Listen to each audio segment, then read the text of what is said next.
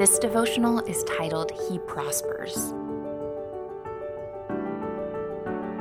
Blessed is the one who does not walk in step with the wicked, or stand in the way that sinners take, or sit in the company of mockers, but whose delight is in the law of the Lord, and who meditates on his law day and night.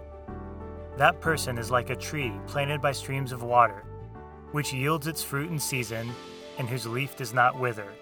Whatever they do prospers. Psalm 1:1-3. There are a lot of voices in this world trying to tell us what it means to succeed. What does being rich look like, and how do we get it? Psalm 1 implores us to hear the word of God, to find joy and trust in it, to walk in it and with it, and do what it commands.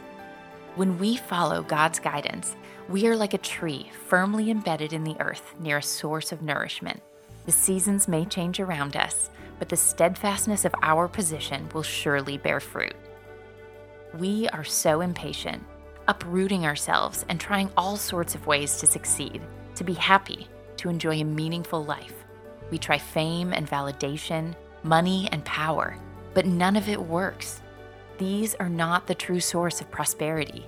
God promises us all the riches we can handle, but the true currency of the kingdom of God is relationship.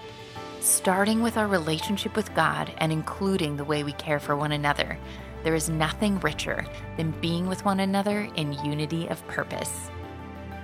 Ponder today. The Bible says that we prosper by listening to God and courageously doing what He asks of us.